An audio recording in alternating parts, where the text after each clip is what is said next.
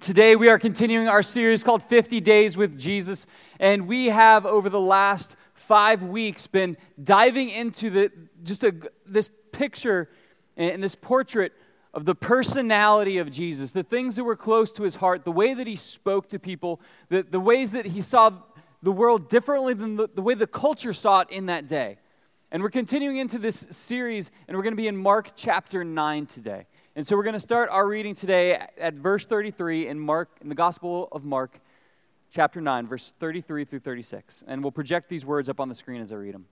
And they came to Capernaum when he was in the house. He asked them, "What were you arguing about on the road?" But they kept quiet because on the way they had argued about who was the greatest. Sitting down, Jesus called the 12 and said, "Anyone who wants to be first must be the very last and the servant of all." He took a little child whom he placed among them.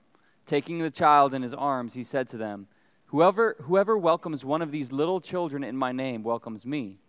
And whoever welcomes me does not welcome me, but the one who sent me." Now Jesus does a cool little picture. He kidnaps someone's child out of the crowd just momentarily. It's like, Jesus just took my kid. All right, I guess that's going to be okay. Brings him over and uses him to help paint a picture. And the fact is that children, in reality, they're not really great at stuff. I mean, I would never want to see like a 4-year-old with a chainsaw, like not really useful when clearing down wood. Like you wouldn't stick a young child behind, the wheel of a tractor and say, "Okay, work this field." You wouldn't sit a young child down with your tax return and say, "I'll just go ahead and e-file that for me. It'll be fine, whatever you do." Children, they're not really capable of these things, and we understand that. But in this day especially, children weren't looked at with the starry eyes that we get. They were looked at as a liability, someone you had to constantly watch, make sure they're not poisoning themselves, making sure they're not getting hurt until they get to the age where they can really contribute. And so children were really, to be seen and not heard in this point. And so as he begins to, compare and use this picture of a child, we have to make sure that we see it with that understanding. And children, they're funny when they try to do things like April Fool's Day was this last week, and I don't know if you have kids or if you have ornery enough kids where they try to pull pranks, but my 4 children definitely fit that description. And like I said, children, they're not really great at the things that they think they're doing yet, and so you know what it's like to have some kids plotting to do something like to get dad. And so they're "Hey, let's go talk in my room." And they go, and they're like a couple feet away, and I can hear what they're saying, and they're plotting about what they're going to do. We're going to tell Dad we're going to put on a gymnastics show in the lawn and get him to come outside, and we're going to spray him with a hose. And I hear all this happening, and one of my daughters, she's not really good at this whole thing yet, and so she's like, hey, Dad, just so you know, we're not going to play a prank on you, because if we were going to play a prank on you, I'd tell you. Like, that's really good to know. Thanks. And they're plotting this, and they'd already done one prank. They'd all pranked their older sister earlier today, and so now the 3 of them are going to prank me. And so here's the plan: Ella's going to have the hose outside. The younger 2 are going to come and get me, tell me it's time for the show. I'll come out the front door, and they'll spray me with the hose. Really good plan. And so the youngest 2 come, and they're bringing me outside. And as soon as they step outside the door, what they didn't realize is that Dad and the oldest child had already made some plans. So as soon as those 2 step outside, I said April Fools, locked the door, and they got hosed down. That's right, don't mess with Dad. Dad is always a step ahead of his kids, all right? They weren't really, sure. They thought their plan was going to work out, and they thought they knew what they were doing. But once again, kids, they're just not up to that level yet. And to be told to plan like a kid, to be used by God like a kid, to come to him like a child, these are all things that we hear, and we see this through this kind of starry-eyed of like a kid on Christmas morning. But that's not really the heart behind what's happening. So there's some really challenging thoughts behind this passage that I want to go through. And the first thing that I want to just kind of see as we work through this passage together is that when Jesus got there, he asked them, "What were you arguing about on the road?" And he, sent them that message, and he got the read receipt, but nobody was saying anything. he asked the question, and it was just silence. Like, we know that we wanted to talk about this with each other, but we didn't really want you to hear what was going on. Like, we're making plans and we're having conversations, but we don't really want you on and in this conversation, because they knew that what they were talking about, it wasn't really the way that Jesus saw the situation. It's unfortunate when a conversation that you're having gets overheard by someone else that you didn't really want to overhear it, isn't it? I mean, you've probably been in the circumstances, or you've had it happen where you're like, hey, what are you guys talking about? And silence. And there's that thing of, okay, well, let's work through this. Let's talk through this.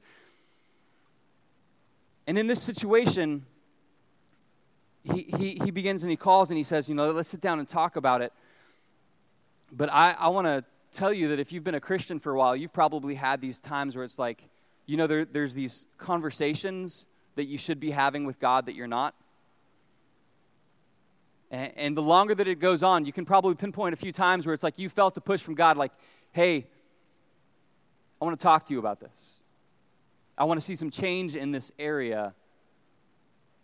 And a lot of times we say, well, I'm not ready to talk about that. And so we stay silent. We don't respond to what he's speaking to our heart. We think that maybe if I ignore this will just go away. But the fact is that when we ignore these conversations that we should be having, when we allow things to stay buried, that's always the recipe for self-destruction. So I was like, I think I'm going to just continue to try to dig myself out of this hole. I think it might be getting better the deeper that I go, and I'm just going to put this conversation off for a little while longer. And then maybe if it gets bad enough, then I'll reach out to that ladder that you're offering me, God. There's a truth that in our spiritual walks with God, that if you've been walking with God for a little while, I'll guarantee you, and I can guarantee you this because it's just been so true in my experience, and in people who've mentored me, people I've looked up to, they could always kind of say, yeah, this is where God's working on my heart right now. And this isn't a sign of weakness. I want to tell you that this is a sign of strength. That when your walk with God is in a position where you can identify, yes, he's been talking to me, and I know that this is where he's refining me, that's not a sign of immaturity. And if you're new to your faith and you're kind of feeling like, man, I feel like I should have it all together by now. I've been a Christian for like 6 months. I should be fixed. I shouldn't have struggles. I shouldn't get upset like that anymore. I should have my finances under control. I should have my marriage under control. I've been with God for like 6 whole months, a year, 6 whole years, 20 years. I should have this figured out. I shouldn't have this thing that I know that God is trying to work on my heart in. And I'm going to tell you, until you stand face to face with him in glory, you're going to feel that hand of refinement in your life. But the thing that we don't want to do is just remain in silence when he asks us a question. Because that struggle that you have, that you think, there's just this part of you that thinks, maybe God doesn't know that I'm dealing with this. Jesus hears that struggle. Jesus hears that conversation that's going on in your head and your heart. He's aware of it. And this is the first point. This is the first thing that I would encourage you on today, that whatever struggle you're in the middle of, Jesus is already aware of it. He hears the conversation you've been having. He hears the thing that you've been walking through, and he knows about it. And I'm going to tell you, in his grace and in his patience, there will come a point that in that struggle, he's going to ask you, hey, will you sit down and talk with me about this? Will you start to walk this through now? And I want to encourage you not to just stay in silence, but to open up, to deal with it. And I mean, this couldn't be more real for me in what I'm walking through. And last week I shared with those of you guys who were here that my father passed away last Saturday. And we had the memorial service for him yesterday. And I mean, it was difficult. I was emotionally just exhausted all week. And I could have tried to just bottle that up and say, you know what, I'll just be strong now and I'll deal with it later. But that's not God's design. The emotions that he puts inside of us to be felt in days like this are meant to be expressed as part of the healing process. Yesterday, we got our ugly cry on, and we told stories, and we laughed, and we cried, and we worked through it. And we're still working through it. And it's hard because I didn't have the relationship I wanted with my dad. And so it's going to be a process. But what is it right now that God's working on your heart about? Can you name it? Have you heard his voice about the struggle that you're walking through?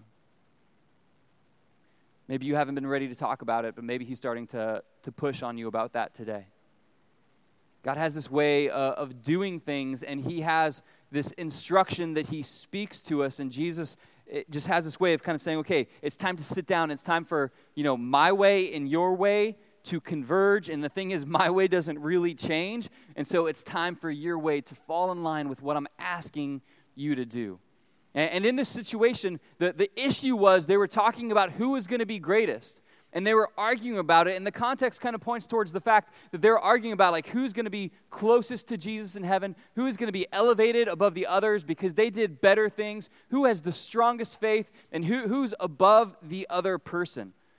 And it's interesting because as he begins to sit them down, he calls them together. And the first thing that I want to point out to you is that he doesn't correct the desire in their heart to be great. Like, if you look at it, he doesn't say, I don't want you to be great. Like, that's not what he does. But what he does is he begins to redefine what greatness is supposed to be. Because the fact is, the problem in the church and the problem in the world isn't that Christians aren't ambitious enough. In fact, I'd say we're not nearly as ambitious as we should be. We should have a drive and a desire to do amazing, incredible things in our life, in our family, in our city. And the problem is not that we're too ambitious. The problem is probably that we're ambitious in the wrong things. We desire to be seen in greatness rather than to make Christ known in great ways. We desire to lord things over other people rather than to lift up the Lord in front of other people. And this is what he's dealing with. And he begins to say, you guys, you want to be great? That's great. This is what greatness is going to look like. If you want to be truly great, then you need to be a servant to everyone else.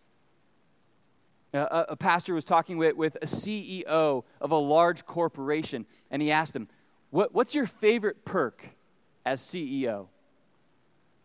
And he didn't even have to think about it. He just quickly rattled off. He said, it's got to be using the corporate jet. Anytime I want, anywhere I want, with anyone I want, I can make a phone call and I can fly anywhere just like that in an instant. And we know that. And when we think of CEOs and the things that they get to do and the bonuses that they get and all the things that, the office that they have, all the things, the leader always tends to get all of the greatest things. Because that's what greatness looks like amongst the people of earth, is that when you're in charge, you use your power for your own benefit. And Jesus begins to say, that picture of greatness, of worrying about who you're above, that's not how it's going to work. It's like an organizational chart. You guys have seen an org chart before for corporations. I've got one to throw up here that's just blank, but it should be it. Yeah, there it is. So it's like the CEO, he's at the very top, and he gets the very best stuff. He uses the resources to make his life as great as he possibly can, and then slowly down the chart, you have the worst jobs, you have the least amount of compensation, the least amount of benefits, and all the benefits are at the very top. And that's what leadership has looked like for thousands of years. But as Jesus taught, he said, you know what, let's take this org chart and let's flip it over. And he said, if you want to be the greatest, if you want to be the guy, if you want to be the person who is right next to the highest person in all the world, then this is what you need to do. You need to put yourself below everybody else. And this wasn't just in this one teaching. I mean, this is out throughout Scripture. This is the picture of the way a husband and a wife are supposed to work.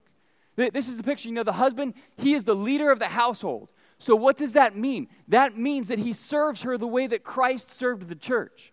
That means that he pours his life out for her needs and for her benefit. To be the leader is to be the servant, and this is consistent throughout the New Testament. That if you want to be great, then you have to put yourself in this situation where you're taking care of everyone else's needs. And we know this is true in the way that we feel about other people, but for some reason it's so hard for us to live out within our own person. I mean, we know we love when we hear these stories of people who have incredible wealth and use it to do incredible things rather than just buy lavish homes. We love hearing about those things. When it comes to fathers, we don't like to hear about the fathers who are like, they make all the kids serve them and take care of them, and they don't ever do anything around the house, but they rule the house with an iron fist, and we hear about those dads, and we're like, man, I don't want that kind of dad. But I remember when I was newly married to Tia, and she was talking about what her dad was like growing up, and how every night he would help get them to bed, and he'd like rub their back for a couple minutes and pray for them and just love on them and make them feel important.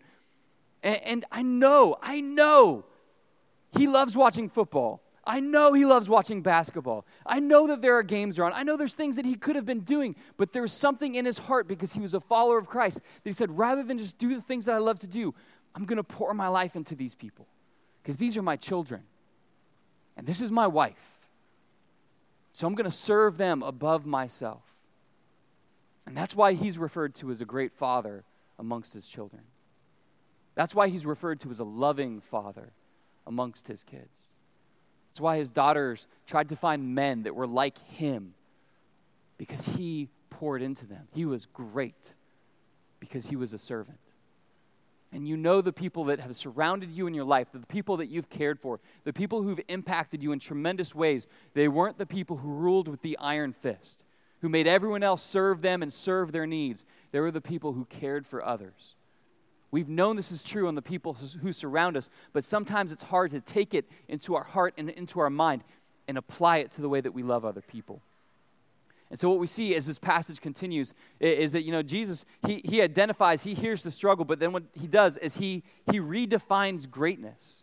And this is the second point. Jesus redefines greatness. And he doesn't say, don't try to be great. He says, be great, but be great in the way that really is what God says is great. Be a servant to all. He sits down with the 12 and he says, anyone who wants to be first must be the very last and the servant to all people.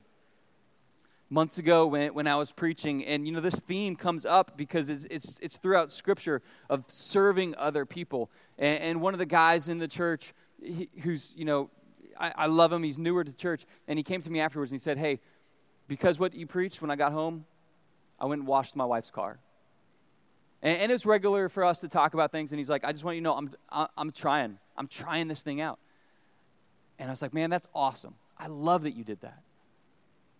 But don't ever think that it's like, I checked that box and it's done. Like I did it at one time. Like don't ever think that. That's not what this is. This isn't like let's have one shining moment. This is a heartbeat, worldview change. This is how I see life. I want to do great things, but that means that I have to continue to find these opportunities to serve other people. And not just people that when I serve them, they can do something back for me. They can return the favor. Because, the husband serves the wife, but the wife is also supposed to respect the husband and serve him as well. And so it goes both ways. It does go both ways, but we don't just serve and take care of people who can do something back for us. We're instructed to actually do things for people who could never repay us, who might even not know that we served them, that we took care of them. This is the heartbeat of Jesus. This is the way that he lived. This is the way that he corrected his followers to live when their head got twisted and they're arguing about who's going to be the king, who's going to be the one over the others, who's going to have the higher rank amongst the disciples. He said, man, you've got that twisted. You've got your idea of what greatness means wrong. Let's correct this and then pursue it. And I'd love to see you pursue it. But first, we've got to correct it. So here's the roadmap. Here's how you be great. None of us says, I can't wait to be in charge and incompetent. When we think, when we're finding to the day where we're the leader, we're the boss, we're the loudest voice in the room, we don't dream of being the jerk in the room. We dream of being something different. But we don't wait till we're in some position of authority to start living this lifestyle. It starts with our children. It starts encouraging them to adopt this. It starts with the small things that we can do, the things that we can figure out. It's not hard, and it's actually really cool. Right now, there's interesting stuff going on in our kids ministry as we've gone to 2 services, and some of the kids, like my kids that are here all day, they've said, hey, I want to help. And even our kids right now are attending one and serving one on Sundays. and so many other kids. There's parents of kids who their kids are saying, hey, can you start volunteering, Mom, because I want to serve too. I see the other kids doing it, and I want to do it too. And I believe that one of the reasons they're drawn to that is because it's part of our design, that we recognize that when I get to serve someone else, it feels incredible. When I'm doing what I'm supposed to do, when I'm helping someone else, when I'm pouring into them, there's a sense of like, this was what I was designed to do because, spoiler alert, this is what you were designed to do. Like, and from a child to an adult, when we find that sweet spot where we get to serve, it feels right. And it feels like, man, I'm finally getting to the place that I'm supposed to be in the way that I live my life. It's how we approach greatness. In verse 36, he continues and he begins to paint and use this illustration of a child. In verse 36, it says, he took a little child whom he placed among them. Taking the child in his arms, he said to them, whoever welcomes one of these little children in my name welcomes me. And whoever welcomes me does not welcome me, but the one who sent me. Now this is continuing that picture of, welcoming a child in is welcoming in someone who doesn't have too much to say intellectually, doesn't have too much to offer as far as the workload goes. They can't really repay you for anything that you invest into them at this point in their life. But Jesus says this is a good picture when you welcome in someone like this, someone who is not great, someone who is seen almost as an annoyance. When you welcome in someone like this, you welcome in me. In the next chapter, he begins to take it a little step further with the children. In Mark 10, he paints that famous picture of you have to receive the kingdom of God like a little child. And this picture is important because then, but especially now, I'd say that there's this part of us that says that we're a sinner, but there's part of us that says, but I'm really not that bad of a sinner.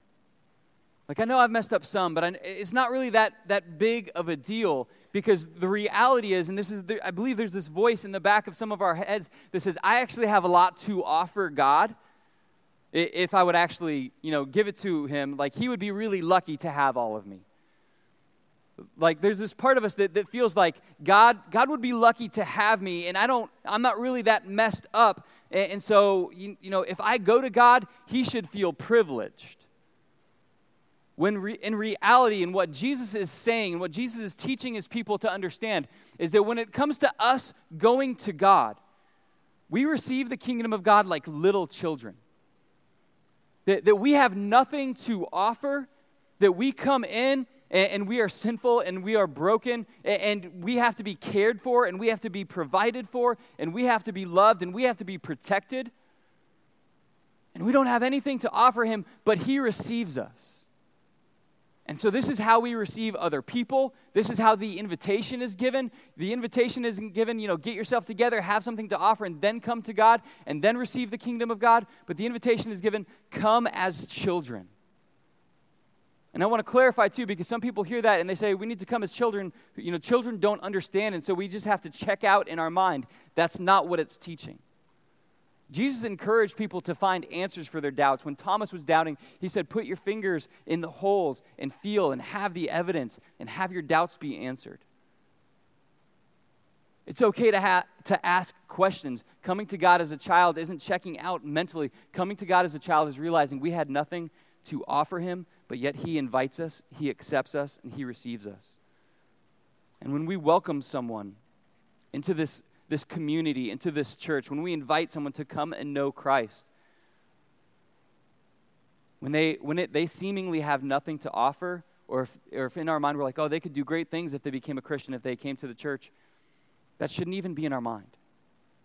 The invitation is given because we can't see all that God is going to do in someone's life. We may not be able to see how God is going to use them or what God's going to do with their life or their resources. We don't worry about that. We don't worry about what they can offer to us or to the church if they get here. We just worry about extending that invitation to come and know.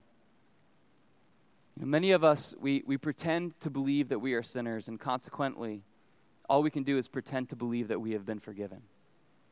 As a result, our whole spiritual life becomes this pseudo-repentance and pseudo-bliss. That's how Brendan Manning said it. I'm going to read that one more time. Many of us pretend to believe we are sinners, Consequently, all we can do is pretend to believe that we have been forgiven. If there's been a sense in you that says, God is lucky to have me.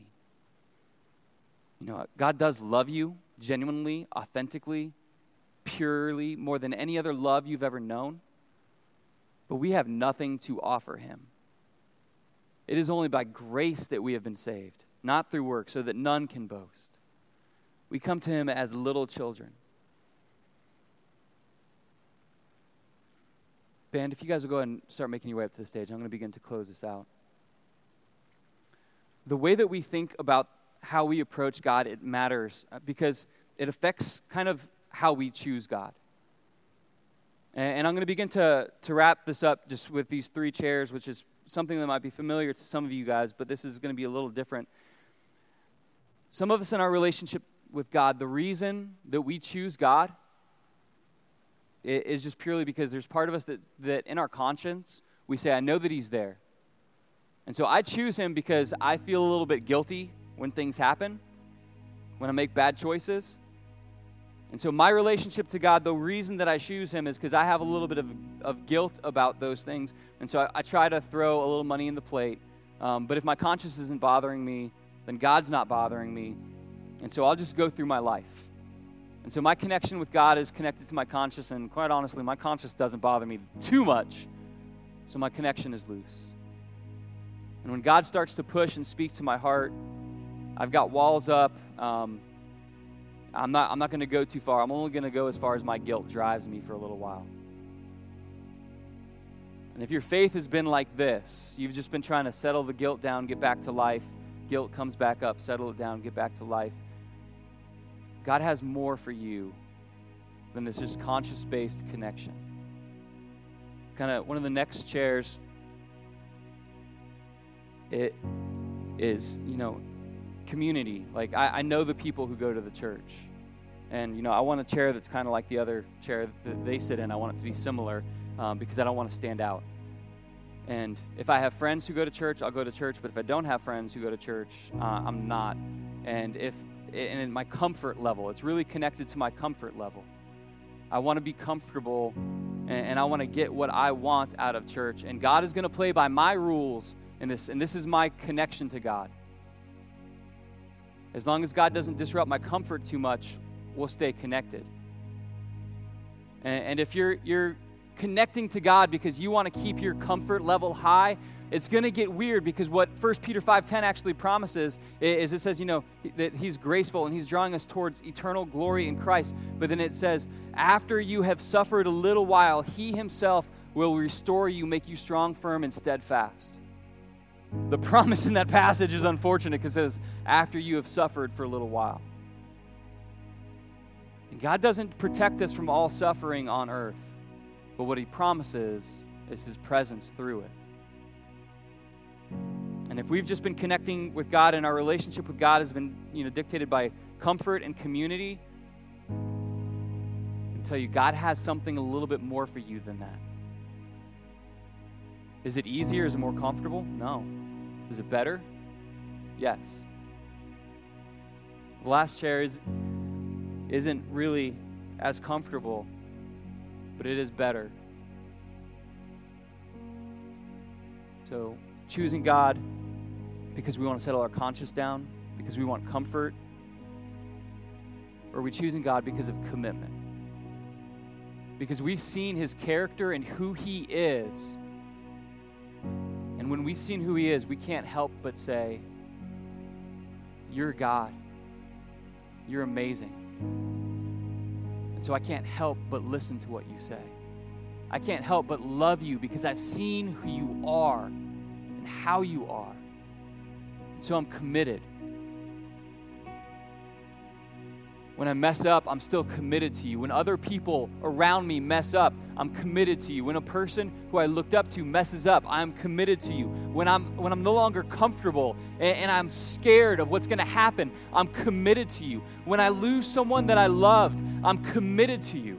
When I don't have the things that I want to have, I'm committed to you.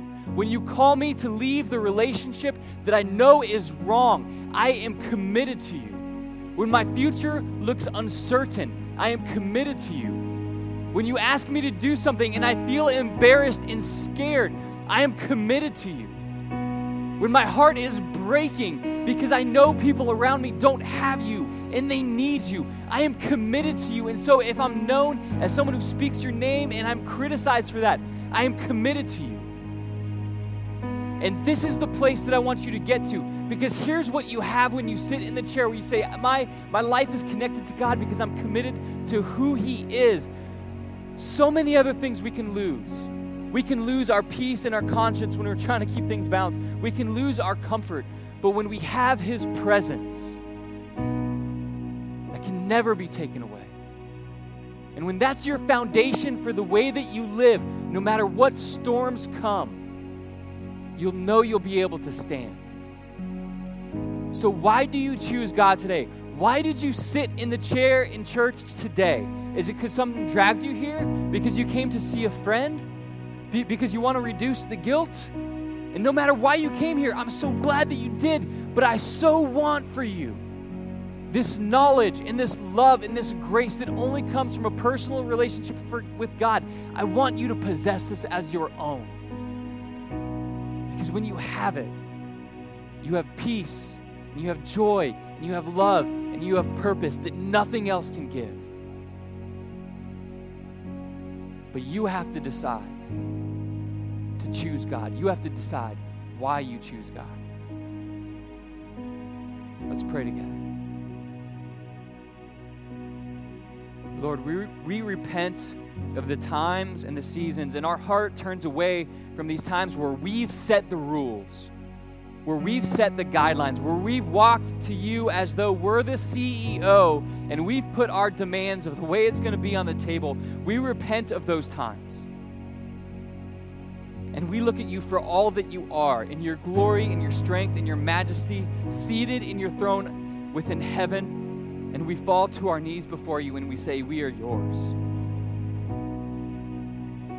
And whatever you ask of us, we will do. We come to you as children with nothing to offer, knowing that we're received by a perfect Heavenly Father. Jesus, thank you for hearing our struggles. Thank you for redefining greatness, and thank you that you redefined our worth. We will live as you command. In Jesus' name.